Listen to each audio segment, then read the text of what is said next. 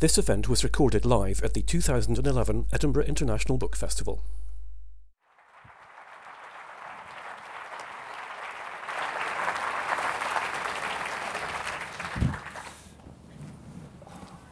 Hello.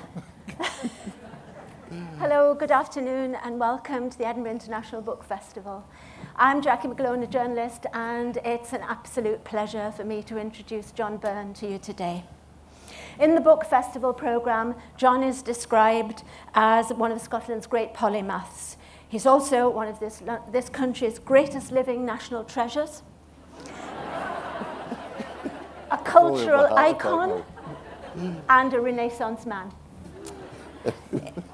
A renowned playwright, a brilliantly talented painter and designer of stage sets and record covers, and now a children's writer, John is also the author of the acclaimed Slab Boys trilogy, which now has 4 parts, by the way, which went from the Traverse here in Edinburgh to Broadway. He's a screenwriter, the creator of Tutti Frutti, the cult TV series, which made stars of unknowns such as Emma Thompson and Robbie Coltrane, playing one Big Jazzer McGlone, no relation. And the 6-time BAFTA award-winning series is finally available on DVD, folks. Yay. John was born in Paisley in 1940, the son of an Irish Catholic family. His childhood, he has said, was happy and interesting. It was also filled with drama because his mother became mentally ill after being sexually abused by his father for many years, a fact that John discovered only several years ago when he embarked on his autobiography. Therefore, his outsider art has been informed by the deep tragedy of his childhood, according to the critic Robert Hewison, in a splendid and lavishly illustrated new biography, John Byrne, Art and Life. John has yet to complete his autobiography, and we will discuss that. It's called Weightlifting for Beginners. But he does come to us today with an enchanting new book, a picture book for children, which is based on bedtime stories he told his twins, Honor and Xavier. And the book is gorgeously illustrated. And you can see some of the original drawings, paintings, and etchings in a wonderful exhibition called Moonlight and Music at the Open Eye Gallery in Edinburgh. With us today, we also have the very fine actor, Robin Laing, who will read an extract from Donald and Benoit, which John and I will then discuss, as well as his life and work. So we also want you to be very much part of that discussion, so there will be time for questions. Finally, may I remind you to switch off all mobile phones, and if you do wish to tweet about the event, can you do so only after the lights go up for the questions? Normally, an event lasts 55 minutes. We started a little late, so we will make up for the time. If you do have to go off to do something else, please, could you do so quietly? So, ladies and gentlemen, John Byrne and Robin Laing.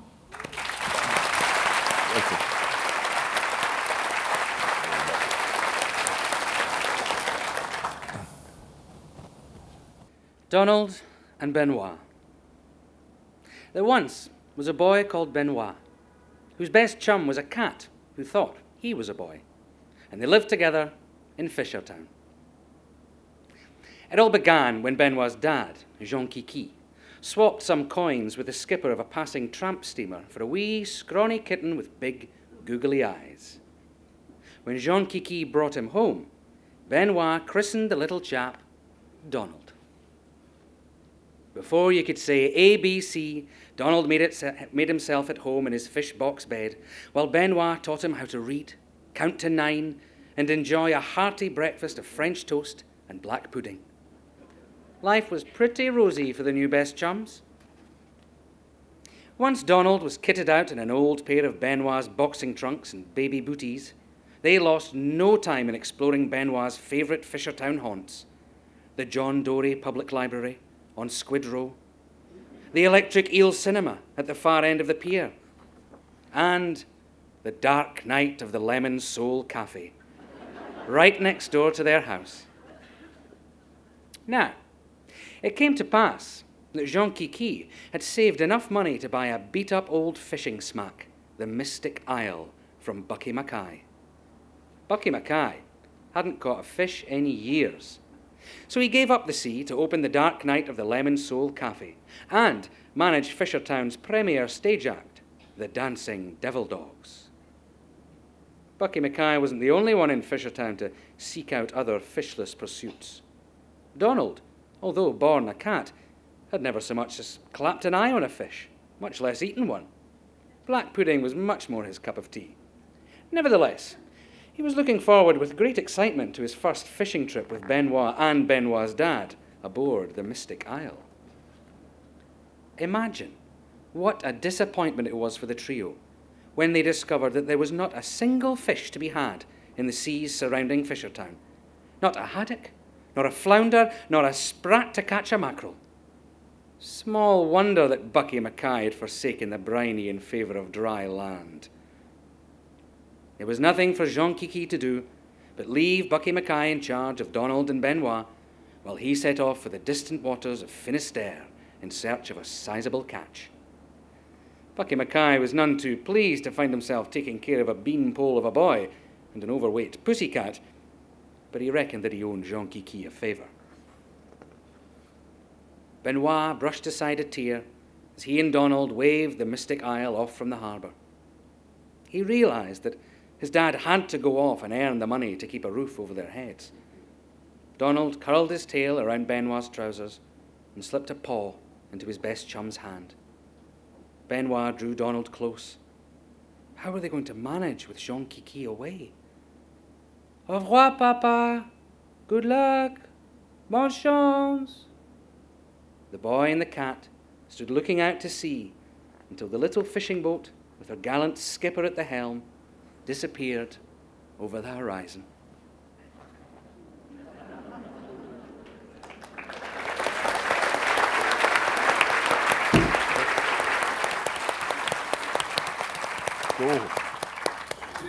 Go. Thank you, Robin. Robin has to leave us because he's got to be on stage. He is appearing in David Leddy's play Untitled Love Story, and you can see it. It's in George's West. Thank you, Robin. Good work. Have a good night.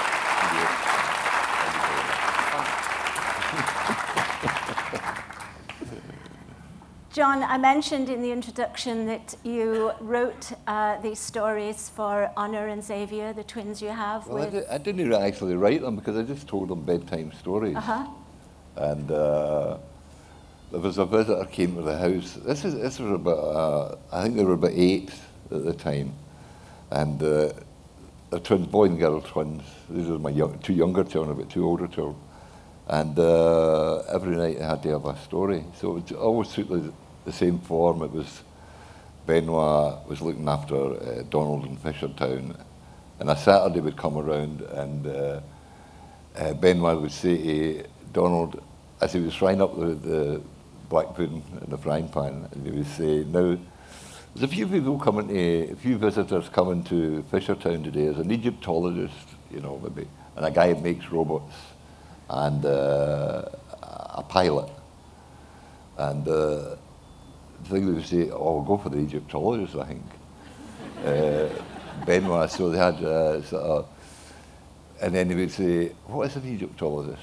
So Benoit would explain what an Egyptologist was, and he ended up being, Donald, the cat, ended up being mummified and left over the weekend in the museum in Fishertown. But he escaped eventually. But it was that kind of thing. I had to find out an organically satisfying ending to every story. So I must have told him about 600 versions of this, different versions of it, because Xavier would immediately fall asleep, and Honor had to wait goggle-eyed like Donald until I'd finished. So I couldn't. There was no, and they lived happily ever after nonsense. And then anyway, a visitor came to the house and overheard me telling them at bedtime and said to Tilda, why doesn't he publish these? That had never occurred to me. Honestly, hadn't. You know how you listen to writers when you're a bit younger than I am now, and they say, and the characters took over. I never believed that until I started doing Tutti Frutti or plays or whatever, and they really do take over. It's true, yeah. Anyway, it came about, there was a slight delay in finding a publisher, and eventually found one in New York, and eventually came out, and I got my advance like 2 weeks ago. I hope it was worth it. It literally was worth it, because I would have done it for nothing, you know. He's not here, is he? John, you'd been telling the stories to the children, but when did you start to visualize Donald and Benoit?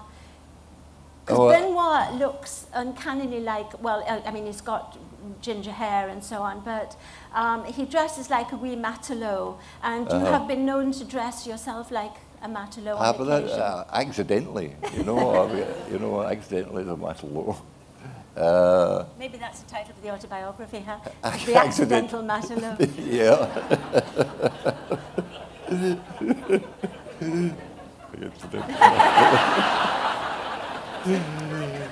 No, I never, and Jackie mentioned an autobiography which I've never written. I think I started, it was called... Well, we actually did a book festival session about this autobiography which did not exist. Eventually did it in pictures, and it was going to be Jamie Bing that did it for Canongate, and they said, could you write some text for it? And I went, no, why? Why would I write text? The drawings were self-explanatory. I didn't want to tell anybody anything, really, even though I'd spilled the beans to Jackie, I think once you've, so many people say they're going to make a film or going to write a book, and then they tell you all about it, and of course it never appears because they've let the cat out of the bag. Unfortunately, I didn't do that with us. But could we go back to the Donald and Benoit and when you started to visualise them? I think we went on a holiday to France. We were going to find the little town. In fact, I tracked it down where Monsieur Hulot's holiday was made. Saint-Marc-sur-Mer, which is in either Brittany or Normandy, I couldn't tell you. Anyway, I arranged it all as a surprise, and I booked plane tickets to Bordeaux.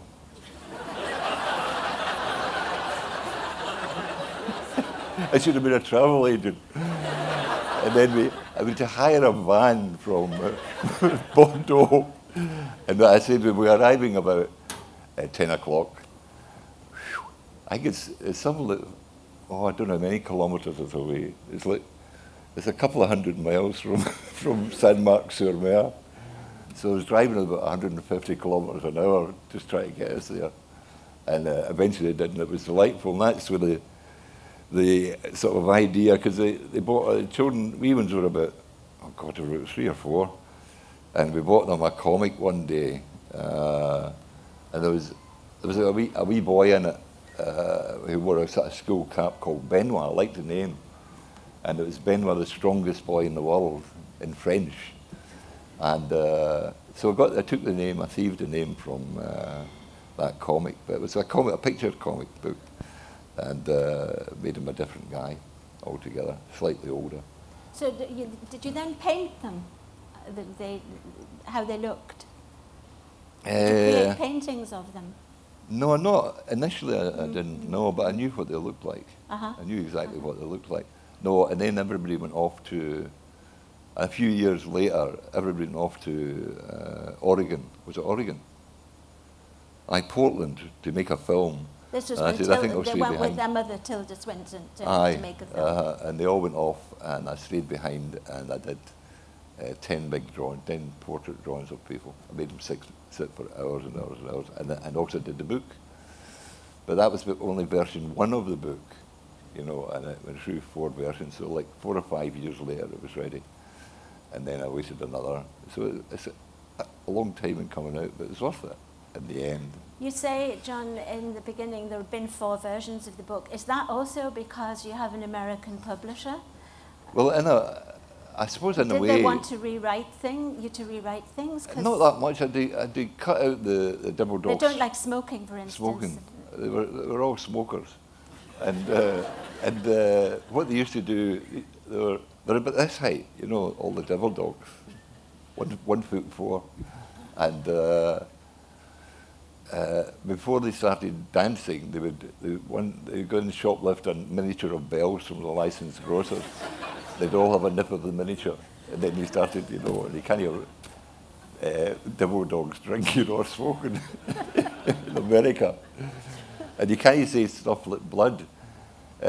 One of the devil dogs has got distemper, so he's down, one man down, and so that's why. Oh no, I'm going to spoil it for you. No, but there's a vacancy for a dancing devil dog. There's 18 dancing devil dogs. Left is 17 because the Story, I think, is against distemper, and isn't fit to dance. And they're going to be dancing at the Electric Eel Cinema. Oh God, what was I going to tell you about then? Oh God.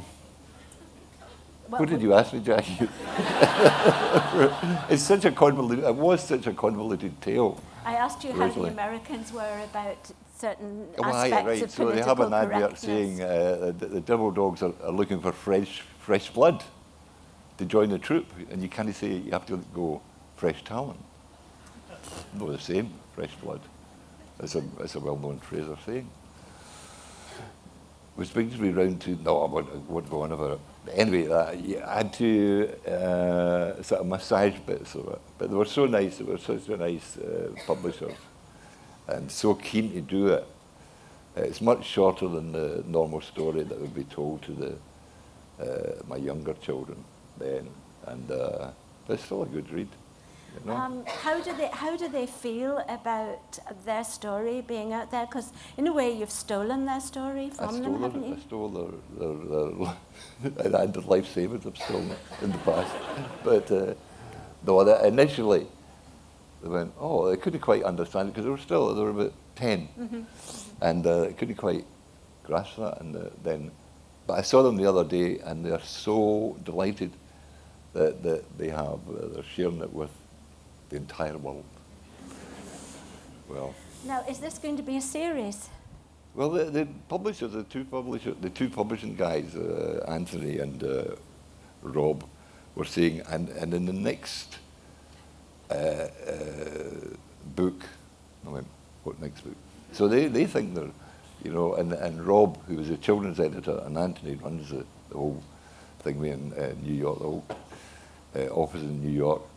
And Rob said to me one day, do you think the Americans will call him Benoit? I said, possibly. So I think in America it's Donald Benoit, you know. It's quite a thing, isn't it, to become a first-time children's author, if you'll forgive me, at the age of 71. 102. Oh, correction, 102. But it's all, things happen when you get older.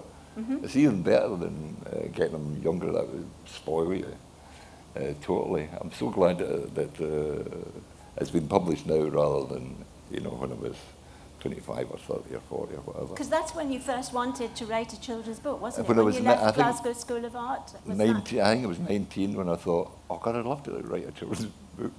Sometime walking along Sauchiehall Hall Street, I think it was. I haven't mentioned it to somebody and they just kept walking. But so it's nicer if you have to wait a while. Were there any bedtime stories in your childhood? Which I've already referred to a little. There were some bedtime dramas, but stories, I don't think there were stories as such, but there were stories, there were plenty of stories when we used to go out to my grandmother's in Cardonald. She lives in Cardonald, and her and my grandfather, the McShanes, had to elope from Ireland because my grandmother was 16 and you couldn't get married in Ireland at that time when you were 16, so they came to Scotland. They were forced to come to Scotland.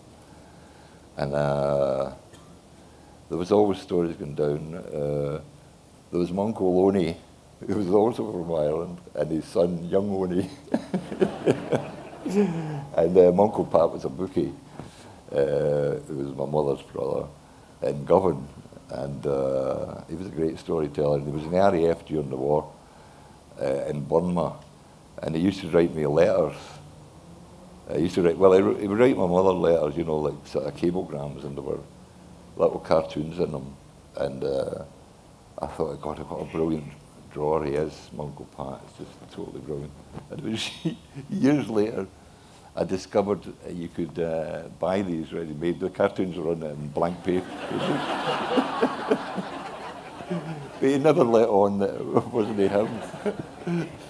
So I got a talent. My talent is from my Uncle Pat. That's okay. The drawing talent. I referred to the drama of your childhood. Would you talk a little bit about that? Because your mother was quite ill. Well, she was, but I mean, that was. I used to when she was.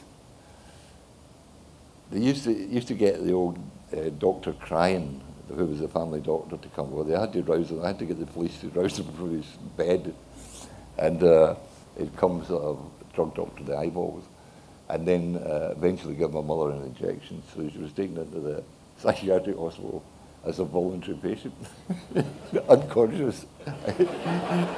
A voluntary patient. No, it was pretty hellish for her.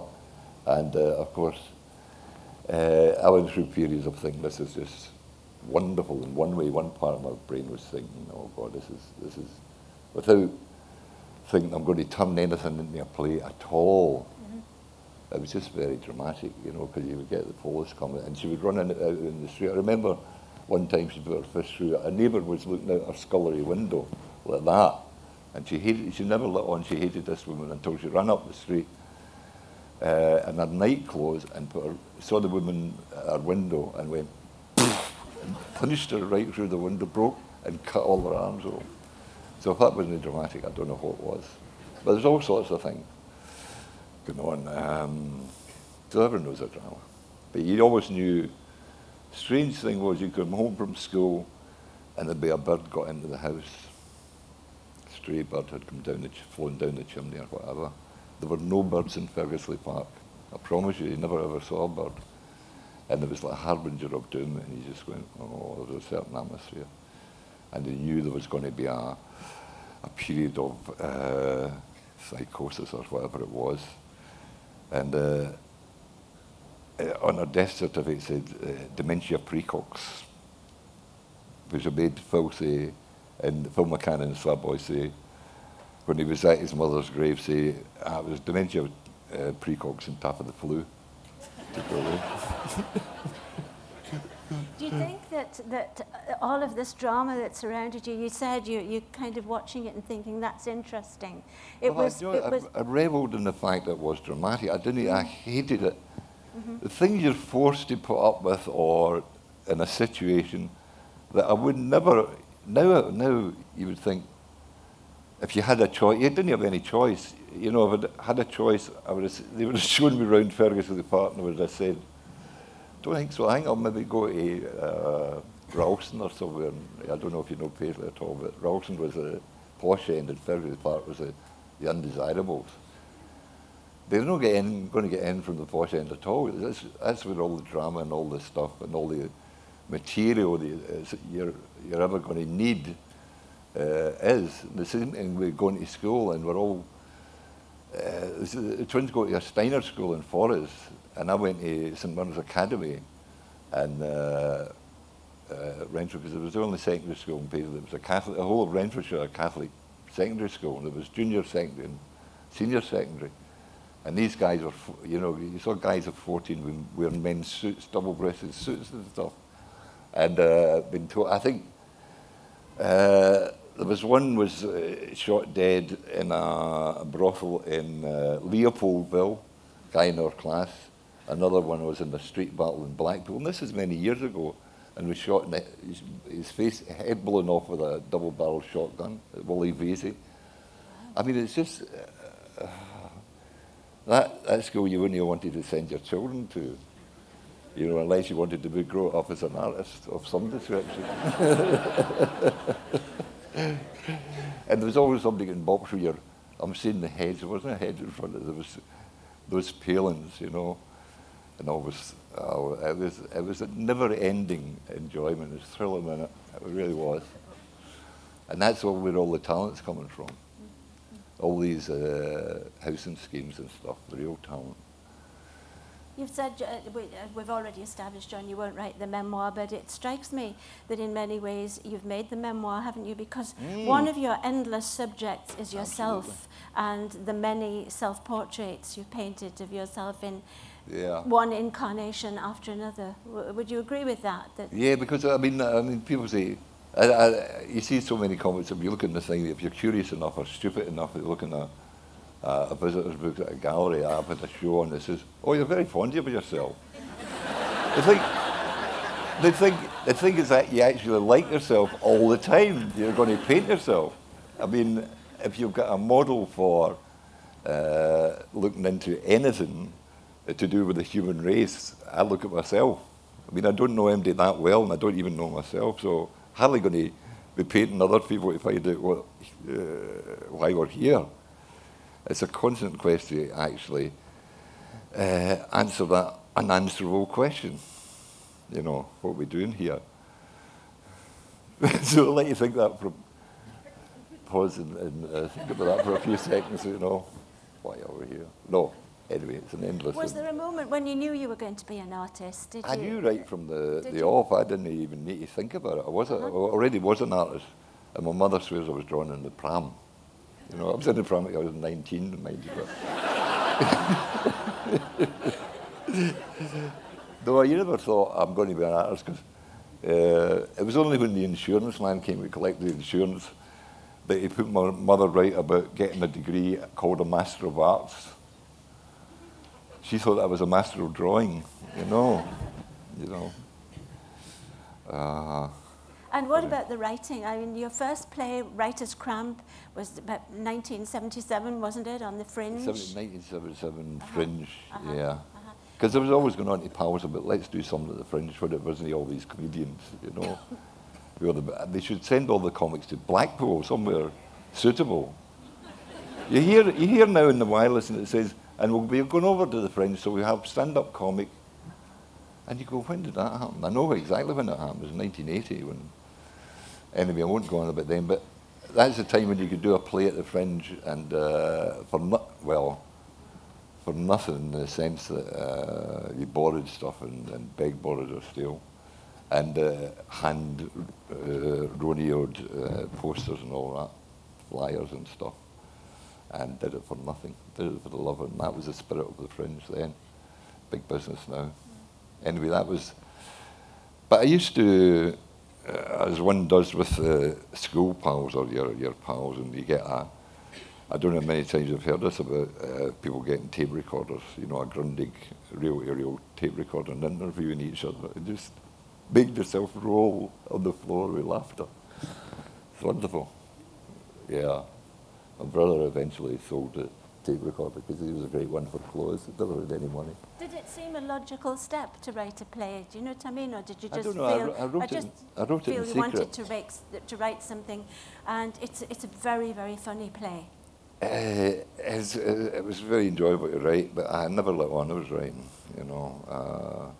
I'd done the sets and costumes for a show called The Great Northern Welly Boot Show. And then Tom Buchan, who wrote it in collaboration with Billy Connolly, and Tom Buchan said, would you write a wee bit for the show? And I said, yeah, I will. And I wrote it was a kind of parody of the working at Govan Shipyards, and I did they were making welly boots, and instead of boats, building boats, and I wrote the Welly Workers' Prayer, which was based on the Our Father. Anyway, that was my first trip into the theatre, but I caught the bug. I caught the bug several years earlier by going to see Alan Bennett's 40 Years On at the Apollo Theatre in the 1960s, 67, I think. And 10 years later, I produced a play because I'm a very slow learner. It took 10 years for the penny to drop that I could do that wonderful thing is having an entire audience going up as one, you know, one, and laughing at something that one had written. I mentioned Tutti Frutti, and of course there was your Cheating Heart. And we all long for another John Byrne TV series, but I don't suppose it'll happen, will it? Given the way TV is now. No, it'll never ever happen again. I mean, you write something that's successful in its own rights, and then you never get asked to do it more. That's, you know, it's a British way. Yeah. Would you like to write another series? No.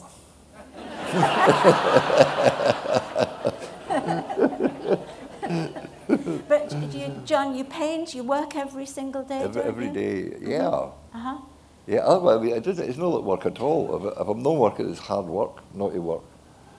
I mean, what do you do all day? I guess, oh, for God's sake. There's young guys walking about with crutches everywhere you go, every village and town, small town in the whole of Scotland. There's young men claiming disability allowance, and there's nothing up with them, you know. And just standing outside pubs, and God, what a life. A life sentence. I'd rather work at Ennin, I'd rather heave coal and be doing that. And I've got something I love to, a number of things that I love to do. One of which is paint, the other of which is writing plays, and I do that every day, from morning to night. You told me recently that you never know what you're going to do when you look at that blank sheet of paper or that blank canvas. Nothing. I hadn't a clue what I was going to do. I sat there for hours and hours going, I haven't an idea in my head for the current show that's on. I thought, oh my God, it's a disaster. And then I remembered I've gone through that every time I've had a show, or every time I've gone to sort of writing some. And you're given a deadline, and I've never missed a deadline, you know, which is a great thing to have. You know, people talk about the freedom. Wouldn't you love the freedom? No, you just sort of. Because there are some 80 images in the show, aren't there? Which? About 80 images in the show. There must be about that, yeah. you know. But that was started around about May, I think. And of course, there are a lot of the originals from Donald and Benoit. Yeah, That's because I thought I wouldn't have enough things. They arrived in a box back from America, and I never opened the box until I sort of got slightly chippy about the show here in Edinburgh, and opened it up and gave Tom Wilson, who runs the gallery, the images from Donald and Benoit. And there are a few of them on the wall now. Aye. I'm going to ask you one last slightly difficult question before we go to the audience. Your private life has, in the last few years, ended up all over tabloid newspapers. And I'm not going to say how was that, because it's obviously horrible. It must have been very, very upsetting to have a version of your life out there that is nothing like the truth, because I know that, having talked to you. It's a version, I promise you, it's a version. And it's entirely the wrong version. Need I say that? But anyway, there's nothing you can do about it. I'm glad that rag went down the drain.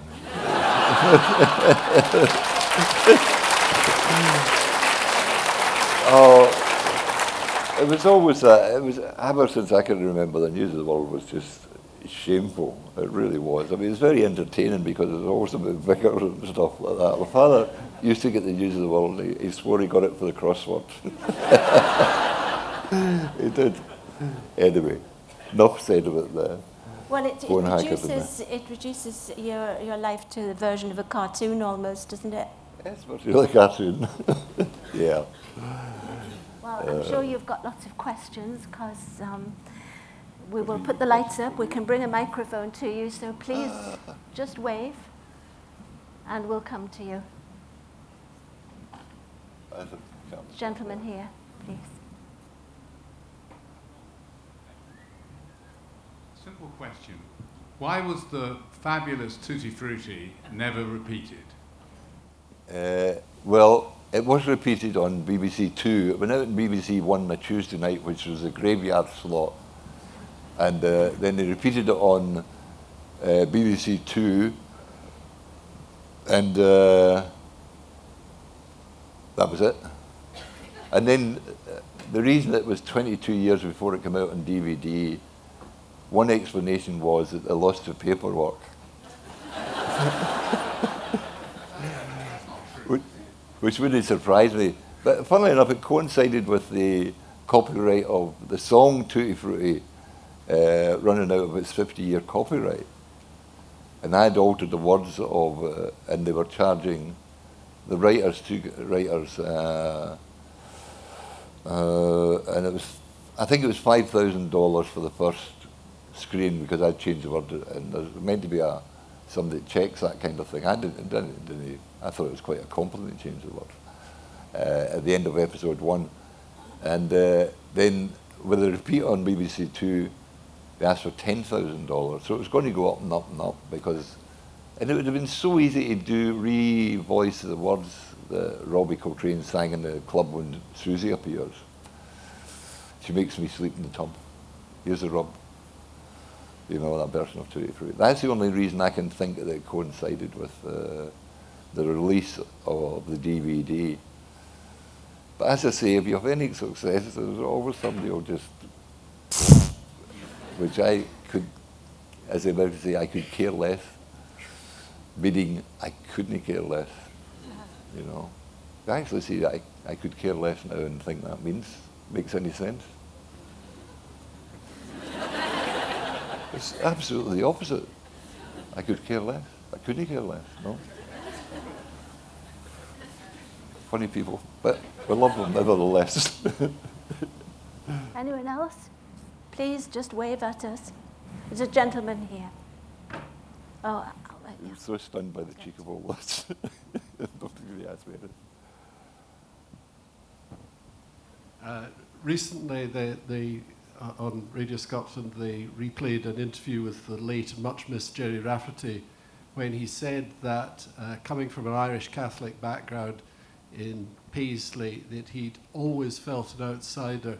And I think I'm right in saying that he quoted you and Billy Connolly as feeling the same way. I just wondered, A, if you could comment on this rather sad reflection, and B, if you think that progress is being made to integrate. Oh, it wasn't because of any. I never came across any prejudice, any sectarianism at all, ever. Never. It wasn't that. It was the fact that you came from somewhere else, and your grandparents, if not people's mothers and fathers, had come over from Ireland, and you just felt you didn't fit in. Mind you were always asked when you went for a job, and which school did you go to? And if it was a saint's name, they were, you know, that was always the story anyway. But I never ever came across any, ever, never. And we lived in a place where it was weren't all Catholics by any means. You know, I do remember the Orange Walk passing when I had a studio in East Campbell Street in Glasgow, and I'd forgotten the date, and I come down the hill to go across the road, and the Orange Walk was passing, and there was a guy with a club, and he went, "Well, I know your face." To me. I know you. And stopped and was marching in time as they're all marching past. I know you are. And he was being quite civil, I think. You know, I'm sure he was being quite civil. But I just felt an outsider, because there was one black guy in the whole of Ferguson Park called Percy. He used to drink in the pub, and he was a great favourite, and he was a very nice chap. He was a labourer, funny enough. He was a labourer. He worked beside my father. But otherwise, we were the outsiders. We didn't want to take all the glory of being an outsider, a visible, very marked and visible outsider. We were outsiders. We liked that way, you know. Over here, please. Which is your greater passion, your art or your writing? Oh, it's so difficult to say, because my great passion is both of them. Whatever one I'm doing is my great passion of that. And there's only two. I go between the two. So I don't. When I'm writing and just and totally involved with these characters that are running around inside my head. And same with painting, where just impossible to say. But the writing came much later, obviously, than the painting, which I was doing in my pram, as I told you earlier. You know, straightforward. whatever that one is at the time. Again, you like the odd commission, 30 odd years goes past, and you never. Just funny enough, I was just looking at we went to see a wonderful, it's a one-man show at Dance Space. It's called Silent. And there's a guy called, an Irish guy, Pat Kinnavan. Yeah. And it's totally wonderful. And it's, Irish people use the English language, they're masters of the English language. And all we get here is it in the old Scottish language? And you go, no. It's in modern, present day. I write in present day. My present day, Ferguson Park, Paisley's. I'm Scottish, I can't understand a word of it. Laland's an invented language, so it's alien to me. But, and there are so many independent producers, theatre producers. I got a wee notebook that's in my bag somewhere. There are pages upon pages of independent theatre producers in Ireland. We have not one in Scotland that I can think of. Not one. And they do plays for New York, they do plays for London, they do plays for... when did you last see a Scottish play in the West End? Like never? Yeah. Irish plays? Lots. And I think that's possibly because they love their artists in Ireland, and we don't love them quite so much here. I mean, you all love reading books and everything. We all love reading books, but we're in the minority, believe you me. I hope in the new Scotland, which is coming up soon, they'll change their tune a wee bit, because there's lots and lots of huge amount of talent in this country, and it's just not used, not encouraged quite enough. We need more theatres, we need more passionate producing, and we need more recognition of talent that's coming up, and I think that's going to happen, because there's been a bit of a lull. I mean, it's come out in other ways, certainly. It's come out in music where you can, it goes the world over. And there's huge talent here, but I wish there were more small theatres. I really, really do. And not a monopoly. You've got the Traverse and you've got National Theatre of Scotland. One's enormous and the other one's quite small. And it'd be good to get a break now and again. Are you working on a play? Yeah, but it's not got anywhere to go. I'm working in several. I'm working in a couple of musicals, book for musicals, and I've another two, and one of which is an hour-long version of Writer's Cramp for Lennox Love, who have a book festival, and Alistair Moffat at Melrose asked me if I would do it with the original cast, and the original cast have said yes. So that's in November. It was on in 1977. For those who didn't see it, John, tell them who was in the original cast. Billy Patterson, John Bett, and Alex Norton, and they were just totally brilliant. They were wonderful. And we were at the 1977 Fringe in a back room of a place called Carlton Studios, which John Bett's future brother-in-law, Steve Clark Hall, had just bought, so it was just an empty room. And we borrowed the chairs from the park department. And somebody made us, and a bed from somebody brought in a bed from their flat. And I think a couple of lights were stolen from somewhere. And it was 50 pence to get in. And we were mobbed every night. And Alistair Moffat, who was running the Fringe at the time, said, I'll maybe get about 20 people. So the fire people didn't come and inspect us. We were stowed out. Had there been a fire, I dread to think, but it was stowed out, yeah, every night. There was a lady over here, please. I just wondered whether you had any plans to do any more theatre design, or whether you're planning to design the set for Writer's Cramp when it's restaged. It'd be nice if somebody asked me to design a set, you know. I mean, it really would. I mean, it's not like I'm saying, no, I've not got time to design a. Don't get asked. But you want to. But it'll be a very spare set for Writer's Cramp. Yeah, when we do it in November. Yeah. I would love to do something. I think the last one I was commissioned to do was Scottish Opera, which now must be 27 years ago, something like that, 30 years ago. They need to re-employ you. No, We need to have a concerted campaign to get the National Theatre of Scotland to commission you then. Well, they did take up the Tutti Frutti stage because Eddie Jackson had suggested anonymously in the newspapers that they should do a live show. But it didn't go. It went right. It was starting. His Majesty. This is not a complaint. This is factual. His Majesty in Aberdeen came to Edinburgh. Did it go to Glasgow at that time? I don't know. Glasgow, John? It did come. I know it did go to Glasgow. It went to the King's, and then it came back to the King's in Edinburgh, and then it was gone. I think that was the thing, like 17 performances or something, you know. Have a lady in the front here, please.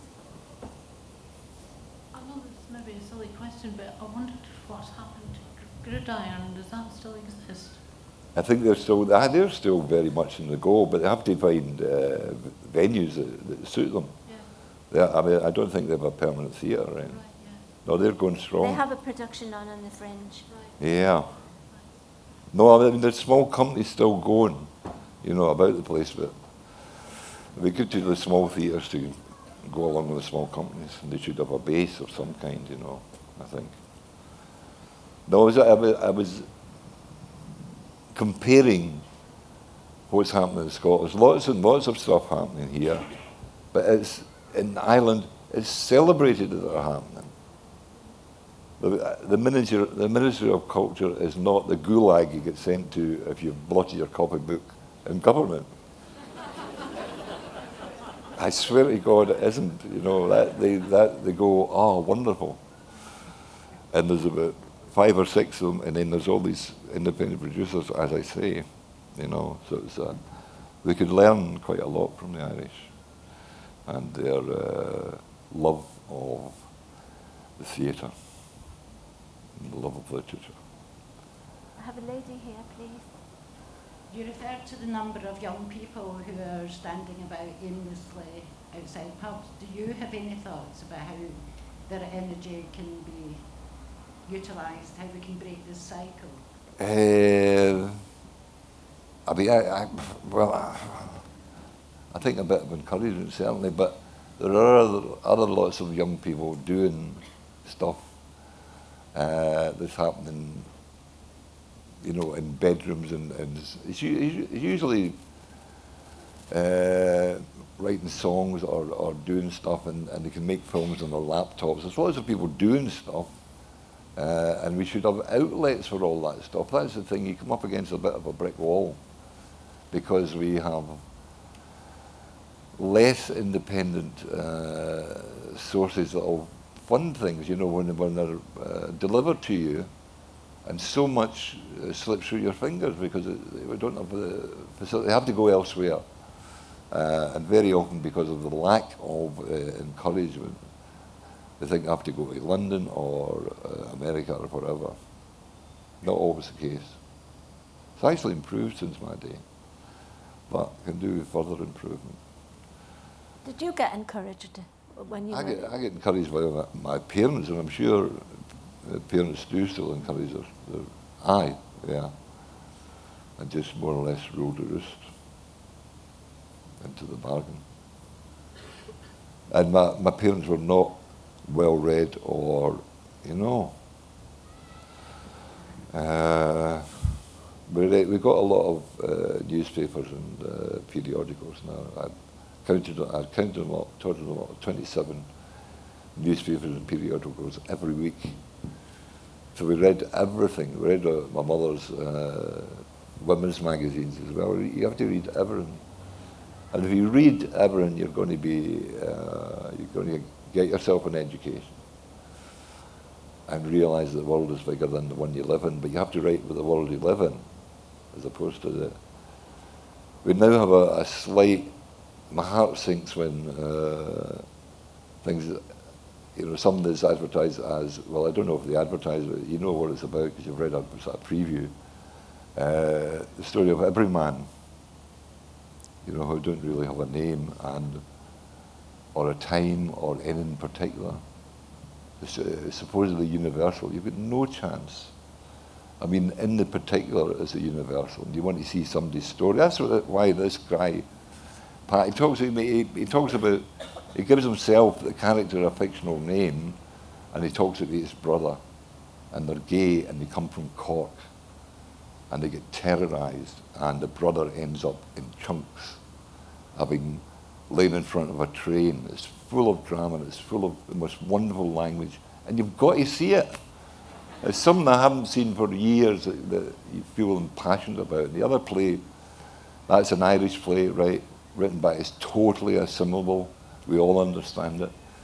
And the other one was written by a guy who was overspill to the West Country called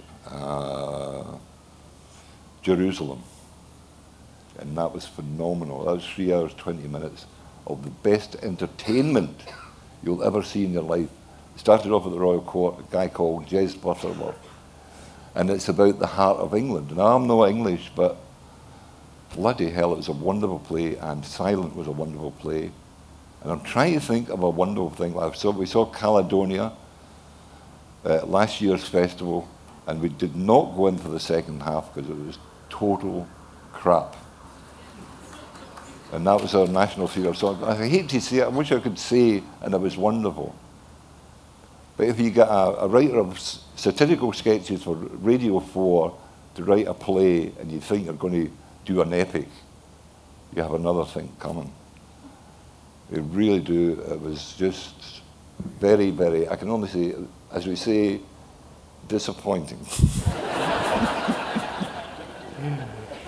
Whereas you come out of Silent and your heart's roaring, you come out of Jerusalem, your heart just sings to the heavens. I want to come out of it. You came out of Black Watch doing the same, joyful and full, even though that was a subject matter, you just come out, you were thrilled to bits and you were a standing ovation.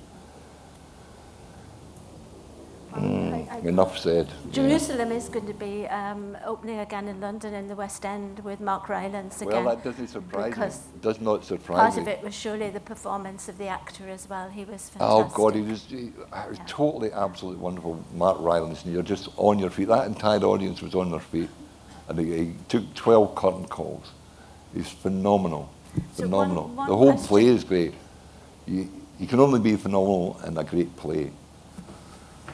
John, when you see a performance like Pat Kinnavan's in Silent, the way he looks is amazing, as well as anything else. Does that make you want to go away and draw him or paint him? No, I'd just like to meet him and say how much we enjoyed his play. You know, it was totally wonderful. It just makes you, you don't want to give it up, which you never would anyway. You just kind of, you just keep going. But it's great when you see something great. It gives you faith again. You know, it's like a miracle. It's like a minor miracle. It really is. It's going to lure to something. We could take one last question, please. I know it's very intentional. I'm going to predict that eventually someday you will write your own life story, or somebody else will, and it'll be made into a play or a film. And I'll give the who should play John Byrne. You probably have to dig me up for that one. Oh God. Thank you for asking that. It just brought my death closer.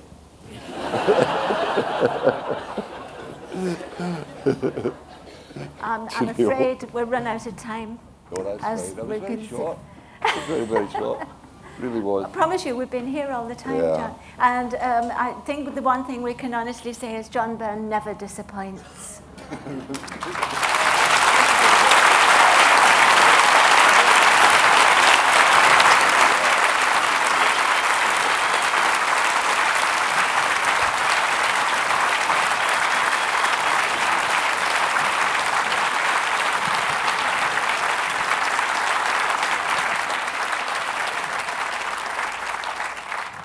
John will be signing copies of Donald and Benoit in the London Review of Bookshop, which is to your right when you exit here.